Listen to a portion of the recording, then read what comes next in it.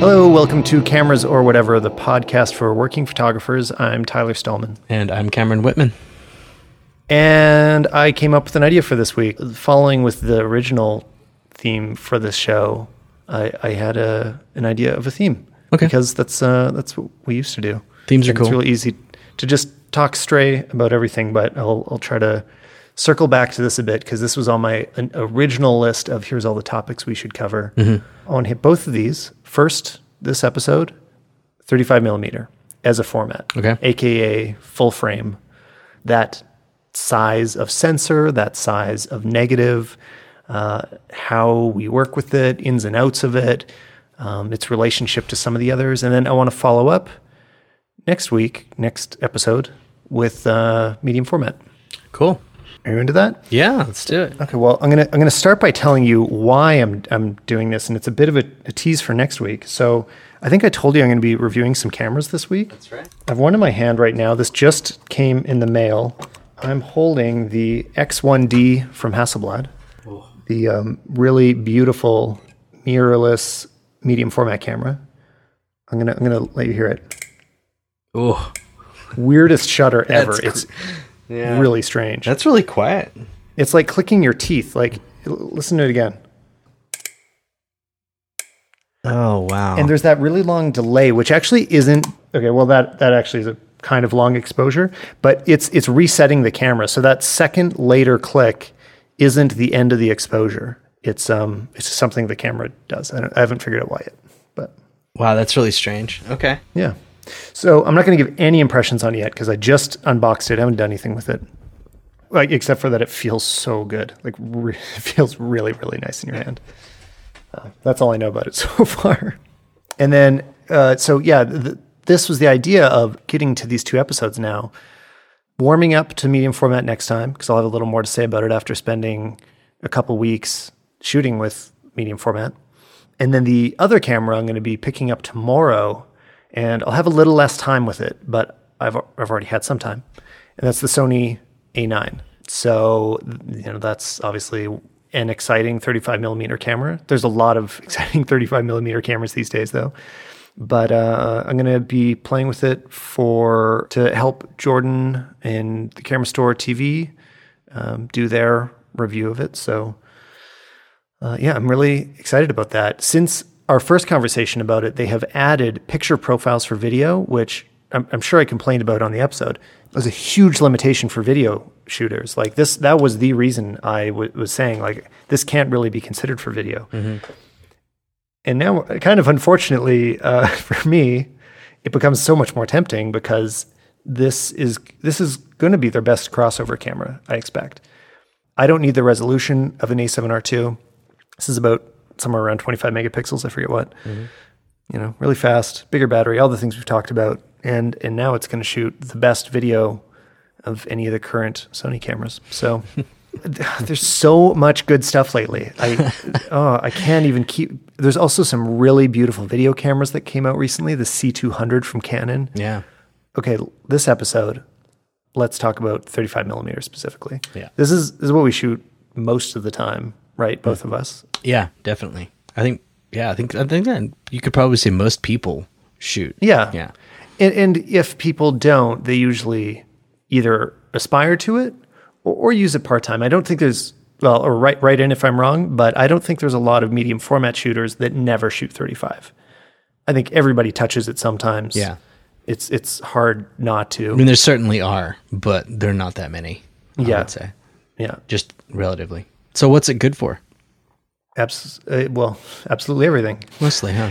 I remember how badly I wanted to upgrade. And I'm sure there's somebody out there listening too that is in this moment right now where you're spending all this time with your crop sensor camera and you just feel so limited.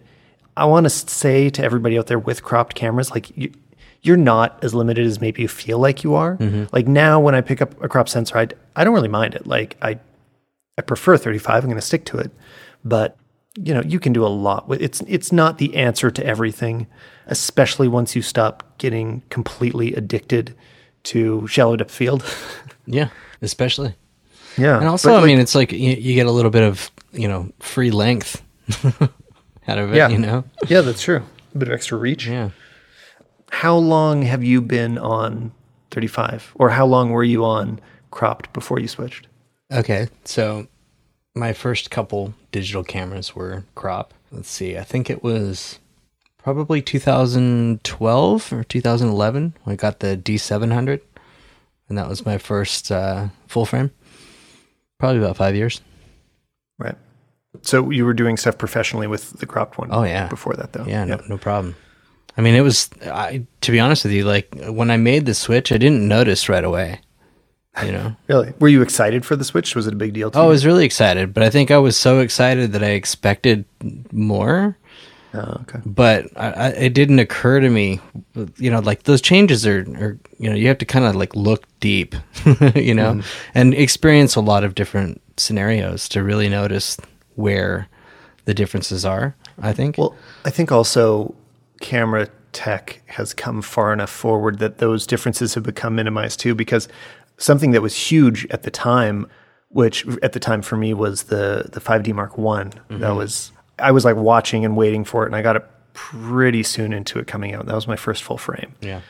And really, just for camera history, that was the first accessible full frame camera. Yes. Right? I mean, everything before that was much more expensive.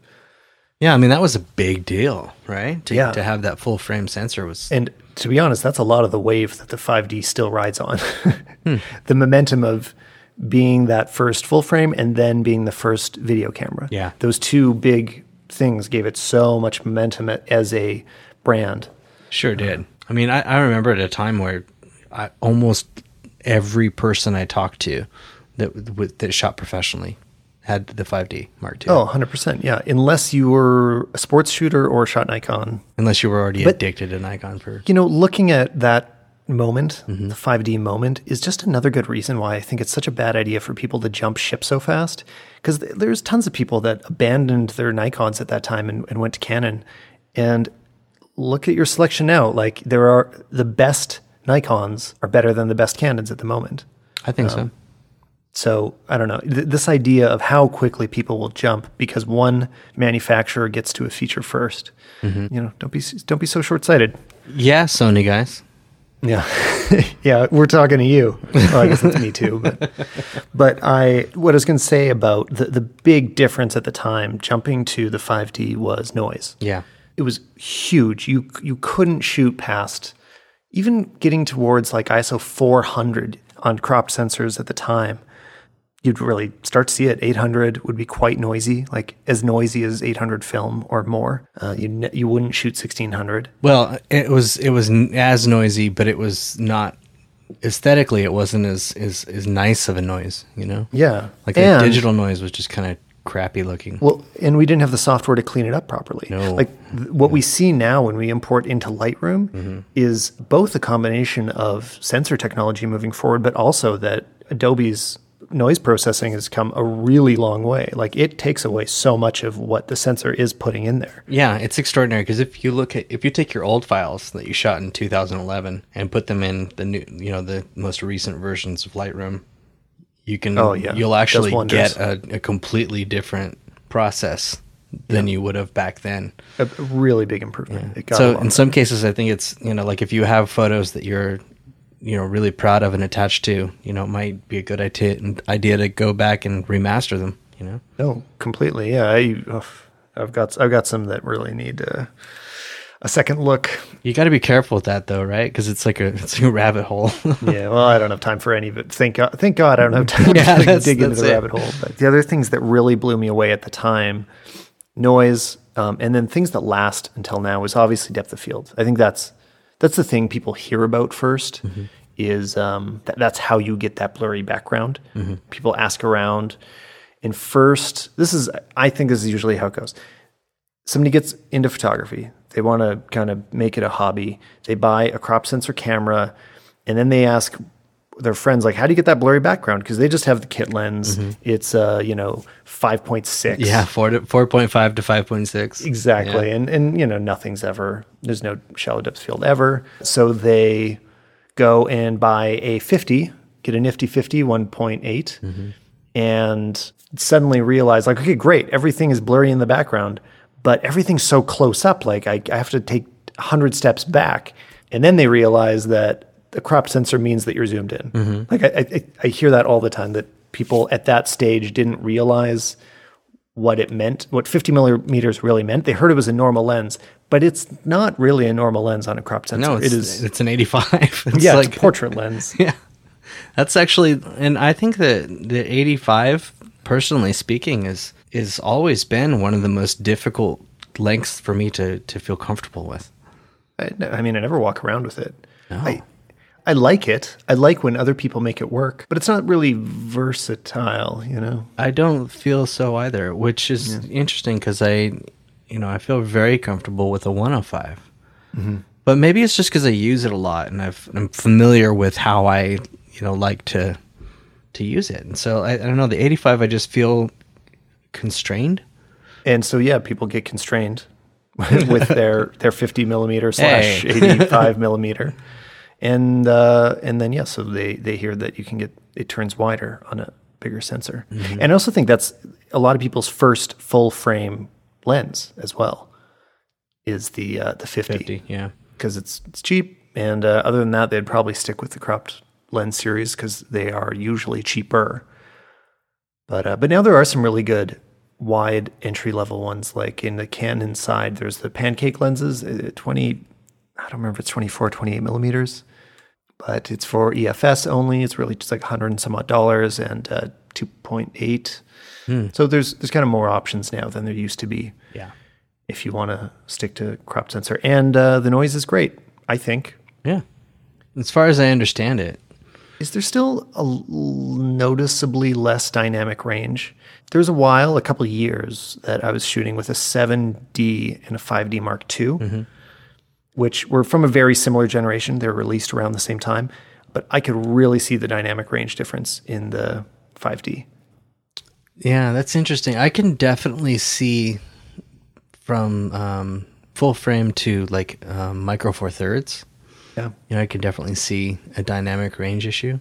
To be honest with you, with the modern APS-Cs, like I don't think that I notice it that much. It's about hitting that.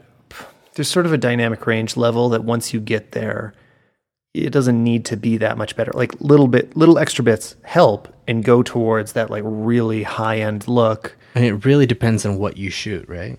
Totally, yeah. I mean, often you just don't need it. I was just looking at another magazine cover this week shot on the iPhone 7. Much dynamic range there, but... Which magazine was that? I think I saw... Elle Australia. Yeah, that's right. I saw that on Twitter, and that's just wicked. Yeah, and it looked great. Yeah, it did. But that was controlled dynamic range. Like the photographer approached that shot to say, okay, look, we're going to do full sunlight. I don't think there's any artificial light in that. So it means that the same amount of light is hitting everything. Direct sun on the subject, direct sun on the whole background. Everything is perfectly evenly lit, the same amount. And that's what a low dynamic range camera would want. So one more little nostalgia thing is that at the time that I started, I was working at iStock Photo, so I was able to borrow their 1DS Mark II. Okay. So that's the sports one, sports camera from that era. And what's really strange is that those cameras that were their highest end, they were over $10,000, the highest end Canons, were also cropped at the time. I think it was a 1.3 crop. They weren't full frame. Wow. Which is so weird to think about. Like, it's not even a standard crop. Yeah, what is that? Nothing. It's invented. I don't know. So and it's interesting because every now and then I'll see an image come through the queue at Stocksy that'll be shot with that camera. And I'm always like, wow. You can really tell the difference. See the age of the camera, or that I guess the age and that size of sensor, just the dynamic range, like you can really see it now. Yeah. I think at the time people were so enamored that they probably still didn't really notice. Oh, at the time, that thing blew me away. I was amazed. Yeah. I don't really want to go back because I don't want to be shattered. Actually, and I just heard the other day a friend at iStock told me they just sold that camera, the company 1DS, for $300, which was sad to hear. But that had more shutter activations than anything. Yeah. Yeah. But yeah, now we live in this world of so many great full frame options Obviously, every brand is doing it well, but some people are focusing on smaller sensors. One thing that I found really interesting as I explore the crossover between video and photo more is that full frame is really a pretty new thing for most motion picture production. Like, people have shot 35. Like, 35 is a film format that's existed, but Super 35, which is effectively APS-C, has always been much more common. A lot more cameras use it. Big high-end cameras on the movies that you watch. Red cameras are like that. The FS7 is like that. It is an extremely common format for professional moving pictures.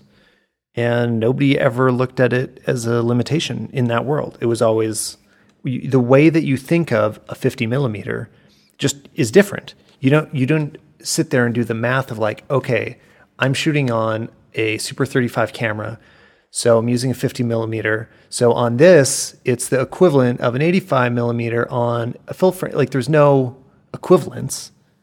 It was just like, no, it's a 50 on this camera, right? But it just looks that way. Mm-hmm. So similarly, if you grow up shooting medium format, right? And I don't think if you've always shot medium format, you're not backtracking to do the math to imagine what it is on a full frame. And that's what I do all the time. Like, every time. It's the only way I can imagine it. Exactly. Yeah, it's really, it's kind of odd. I'm always having to do the math. Like, because, I shoot all three formats. Well, all three. Mm-hmm. That's kind of ridiculous. But I shoot large, medium, and 35. And so I'm always having to, like, do the math in my head. But I guess it's easy because with the medium and the large format, I don't have all the options that I have. It's funny when you say them all in a row like that 35 becomes like small, medium, and large. Yeah. When it's relatively pretty big. I mean, there's a lot of sensor in there. Yeah, well, there's a lot of, just historically, there have been a lot smaller options out there as well. So yeah. Did you ever have a 110 film camera? No, I didn't. No. Yeah. I did, but it was kind of like a vintage broken thing, so I never shot it. I mean, I think that we probably had one in our family at one point. Oh, no, wait, of course I did, because there was we had one of those Kodak, what did they call it? Because Kodak branded it as something else. Advance? Oh, the Advantix is the... is that it? That's the APS. Is that APS-C? Is it the same crop? Yeah. Oh, okay. I just remember figuring out what it was after I got into photography, and it was the camera that my parents just had when I was young. And going back and looking at it, I'm like, wait, that's really weird that they were selling you film that's just super small, and you're shooting like ISO 400, ISO 800 film on that tiny little piece. Bad. Yeah, not a good idea. I mean, it's the only way they could get camera sizes down at the time as well. To be fair to the manufacturers to some extent, like you couldn't just keep shrinking components the way that you can with digital. Well, and the cartridges were pretty high tech too, compared to like what we had experienced with 35 all our lives. Yeah, and I'm sure a lot of casual shooters really appreciated the simplicity of it, Sure. And looking back on it, I remember that I believe that the film and the processing was slightly more expensive. Because it was like you totally had to get like a special thing. Yeah, and it's just really funny thinking back on that because I had to pay more for a minor amount of convenience and a huge loss of quality. Oh my god, I know. Not as sharp, not as clean. No, they were horrible. Yeah, I mean, I see some of the my mom had one of those cameras, and I look back and see the photos that we have and just in the family albums and stuff.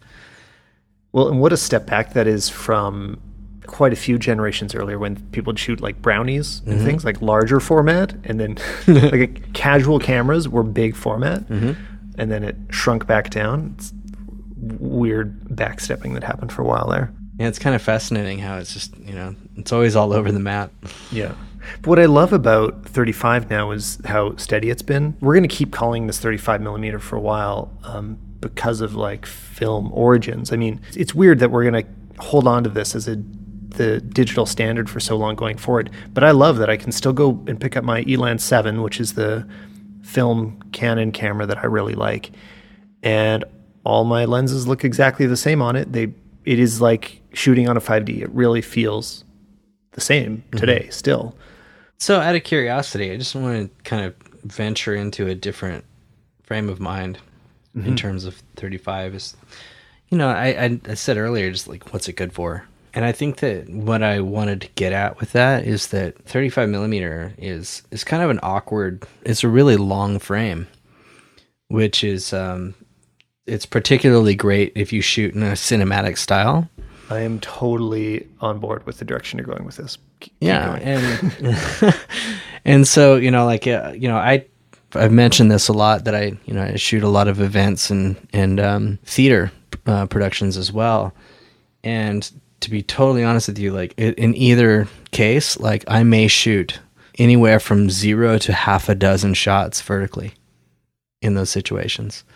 Usually the only time I do is if I'm taking, you know, like if I'm working in an event, I might shoot, you know, like a tray of food, or, you know, a tray with a glass or something like that vertically, or some food, you know, some still life product or something like that. But anytime that there's people in it, like, I almost never shoot it vertically, because I just feel like it's so long that it looks kind of awkward in that orientation. I 100% agree. And I've actually really started changing my habits because of this. For me, I already shoot a lot vertical, partly because so much of what I'm shooting is fashion stuff, and vertical just makes sense for that, to show an outfit. Right. And since Instagram allowed for different aspect ratios, vertical just takes up more of the frame. Like, I like the way that it looks more. So I strongly favor it. But yeah, 4x6 feels way too long now. And what we've done on Anya's blog, which is like the final place that a lot of things go, is I started basically doing a magazine image ratio stuff. So that means that wide images are 4x6. So it's like a full spread, like a double page spread. And vertical images are 3x4. Yep. So 2 3x4s stack perfectly on a 4x6. And once I thought of this, I was like, why haven't I been doing this for years? This makes so much more sense. Yeah. And it all feels cohesive. Like, it doesn't, you don't look at it and think everything's, because it really frustrates me when people change to arbitrary aspect ratios. Like, it never looks good if they just crop to a random number. You got to stick to some constraints here. But those two just go really well together. They're a natural fit for each other, and they stack perfectly in a layout. The verticals don't feel too tall. Yeah, I've been really happy with it. That even still has started to feel a bit tall for me, I think mostly because of Instagram, because it's 4x5. And that started to feel like effectively an ideal vertical format for me. Like, that's what feels right. Yeah, I think you just nailed why people say, they say that about the Mamiya 7, the 6x7 format, just in general. They say it's the quote unquote ideal format. I think that I was always kind of like, why? And I think that's how I came to understand this kind of frame of mind about 35 is through shooting that camera, because I find that many of the photos that I like the most with that camera are actually vertical, and it's because of that ratio. It's really kind of amazing. It's beautiful, and like, I think that feels like a photograph, you know. Yeah. Whereas like when you flip a 35 vertically, sometimes it just feels really awkward. I think that it's one of these things that I think a lot of people will hear us say that and think that we're really pretentious, or like, what are you guys talking about? I don't see that. You know, I think once we say it, everybody's going to look at their photos and be like, oh yeah, I totally see it now. I don't know, maybe I'm overestimating, but that's how it clicked for me. Like, once I started seeing how weirdly tall it was, especially on digital format. Okay, actually, no, this could go so deep, because I was going to say, especially on digital formats, 4x6 is so tall. So when you look at it on a computer screen, it's way too tall because the screen is wide, right? So if you have a web design, it's much easier to fit a wide image. So if you have a vertical image, don't make it too tall. But we've also got phones. And phones you naturally hold in a vertical position, like most of the time. So things like Snapchat or Instagram stories, those look best held vertically. I kind of held on for a little while with those, and I would shoot them horizontally, but I've totally embraced the vertical on that because it just looks right when it fills your screen. Yeah. And that ratio is, I think, even further than 4:6. It's it depends on the phone, but yeah, I mean, it's really tall. So I don't know. Maybe I'm just confusing things a little. I was just about to say how there's no use for it, but obviously there are. No, I mean, I think if it just makes sense logically, like if you consider the origins of 35 literally came from, a cinema format, right? And so, it was always meant to be wide and meant to be, horizontal. I mean, that's what it was designed to be.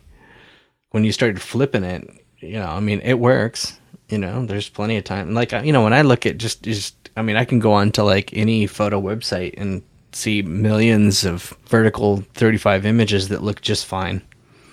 For me, it starts to get weird, and especially the wider the lens that you use, the weirder it gets for me. Especially, lines just start to get really weird, distortions, curvature.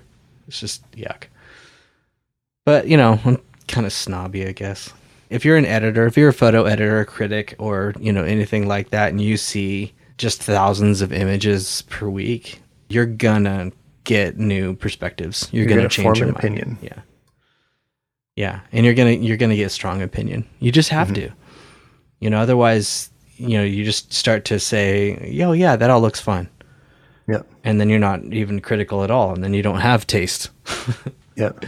So, yeah. Just get back to the cinema thing. Like there's no application for an extra narrow vertical format as far as like framing goes. Okay, yeah, like if you're doing posters in a mall, there can be reasons to fill up a super tall vertical screen.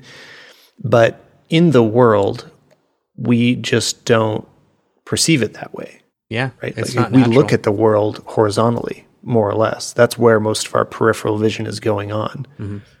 And there just aren't a lot of subjects that the interesting things to see are way up and way down. All right, well, let's condense this just to a single idea. So, like you see the images on the bus, and they're almost always wide horizontal images, right? But then you see the images at the bus stop, and they're almost always vertical. Mm-hmm. But which is arguably getting more eyeballs? It's going to be the bus because it's actually moving around town. Well, and also the way that you see that bus ad, like it passes by you horizontally. Mm-hmm. I mean, you might see it all at once from a distance, but if you're anywhere near it, you kind of see the left and it moves by until you see the right. And I was going to exactly say that. We also read either left to right or right to left, is just humans. And so reading up to down is just a little bit, it can be a little jarring. I'd be curious how, those eye studies where they just like track eye movement as you look at things, look at a photo, look at a web page. I'd be curious how we read the similarly composed vertical and horizontal photos, how we read them differently. Like, do we do what we do in a book? Do we always go left to right, left? Like, I don't think we move down an image that way, right? I don't think so. I don't feel like it's linear. It's more based on the subject, right? Your eye goes focal to point, right? Yeah. Yeah. Your eye goes to whatever subject draws your attention first, and then you move to the next subject. Yeah. And, it either spirals around, zips around, or, depending on how your lines are, it could just lead you right off the image immediately. Yeah, it's all fascinating stuff. Like there's some pretty awesome science in there. Mm-hmm. And I wish I knew it. I mean, I feel like I know it subconsciously. I think it's better to just know it subconsciously because the only people that talk about the details of it are generally hobbyists. You don't see a lot of pros that take a photo and then analyze it by the math. No, not by the math here. So, yeah. Just getting a feel for it is a lot more practical, I think. Yeah, although I have moments. You have math moments? Well, not literal math, but figuratively. Like I'll take an image into Lightroom and go into the transform module and just tweak it for forever until everything just feels perfectly mathematically correct. You know what I mean? Yeah, but you used to play in a math rock band, didn't you? There's your problem right there. Yeah. off topic, but I just read this. Well, I didn't get to read all of it because it was like absurdly long, but I was reading this article. God, and I got to look it up and give it for you to you for the show notes. But it was just about the absurdity of prog rock. And it was just kind of funny because it was coming from a perspective that's the opposite of the way that I looked at it. But then they also made the point that it was like very much favored by blue collar Americans more than anyone else. And I'm like, oh yeah, that's totally where I grew up. Right.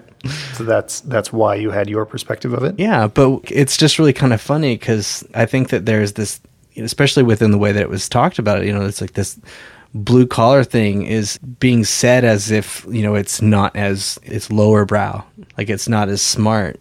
But I always thought of prog rock as being like smarter. Ultra smart? Yeah. But, I think that with time and experience, you can look back and go like, no, not really. Well, since we've drifted topics and I have a slightly compressed schedule tonight, do you want to give me your thing for the week? Yeah, I have to remember what it was. Should I go first? Yeah, so you have you a go chance first. to remember? Yeah. Okay, well, I need a minute to remember. No, okay, I'll just talk about what I discovered today, which blew my mind. And you saw me mention it on Facebook. And it's the new 2017 deluxe edition remaster of Sgt. Pepper's Lonely Hearts Club Band. Yeah, that's worth talking about. And, this is, like most of us, this is a record that we've all been listening to in our entire lives. And I'm one of those that I could say that I know every sound on the record. And so I know it so intimately that immediately when I heard this remaster, I felt like I was listening to something completely new. Yeah. And yeah, totally. Like before I heard it, I wondered if like you have to listen carefully for the differences, but it just jumps right out. No, There's no subtlety here. And it's freaking amazing. I'm in complete awe. And as a person who I take a lot of, I feel like I have. Everybody thinks that they have good taste in music, so that's a stupid thing to say. But I think I listen to music critically. And if you like the Beatles, and even if you don't, if you just like brilliant music, just listen to this. Because what's your favorite Beatles record? Right now, that's this. But it's been before this came out. What would you have said? It's like if you could get a remix of any of them, and it wasn't only this option. Which one would you take the remix of? Honestly, I think that most of the time, I probably like the White Album the best. Oh, you stole mine. Yeah. No, yeah, I mean, I think there's good reason for that. Yeah. But it's also, it's an amazing record, but it's also just sort of a Beatles record, you know what I mean? Because like they weren't really jiving too well as a unit at that time. I think that Sgt. Pepper's is a really interesting time for them because they were just at their absolute peak as a unit, as a group, and you could argue that Abbey Road was comparable. I mean, it's a brilliant record, and it's. I mean, they're all pretty great in my book. They're all pretty great, yeah. But I also buy into the argument that like a lot of the quality from the Beatles comes from that conflict. Oh, absolutely. The fact that they were getting along so poorly, like all art, can be the reason it's amazing. And then once you see them go on their way, I mean, they produce some good solo stuff too, but that John and Paul butting heads was the source of so much of the best moments. God, it's so interesting because I think with the Beatles, it's really easy to say who's your favorite Beatle and say, well, I like John or I like Paul or I like George, with probably less just because he had less songs. But I've always kind of sided with John. Yeah, and right now when I'm listening to this remaster, I'm just like, God damn, Paul McCartney. Yeah. I can never pick because I feel like there might be I like the edge that John has, but I also know he's kind of he's obviously a bit of a dick. Yeah. Like I just don't think I'd like him, and I can't help but think about that when I compare them. So it's fascinating because I think they're all more likable as an individual person than John was. Yeah, but John as an artist suddenly becomes, in my book, a little bit more compelling. And the reasons why are because, his upbringing was definitely more strained than any of the other ones. He had a pretty rough go. and you can feel it. And that's something that I think that anybody that comes up like that and that allows themselves to be as like exposed as somebody like John Lennon was, that's a hell of a thing to have to do. And I don't think that it's easy to be a nice person. Oh yeah, I can't say I'd do any better. No, and I think that it takes an incredible amount of maturity and introspection, I think, to be able to like absorb kind of a traumatic upbringing and recognize it for what it is, and still want to see good and move forward. And it's really just, it's complicated stuff. And I think that John really wanted to be a great person, but he was just so tortured. Yeah. So, well, it turned into great music. Yeah, it did. I'm going to take a total left turn for mine, unrelated to any of these things. Mm-hmm.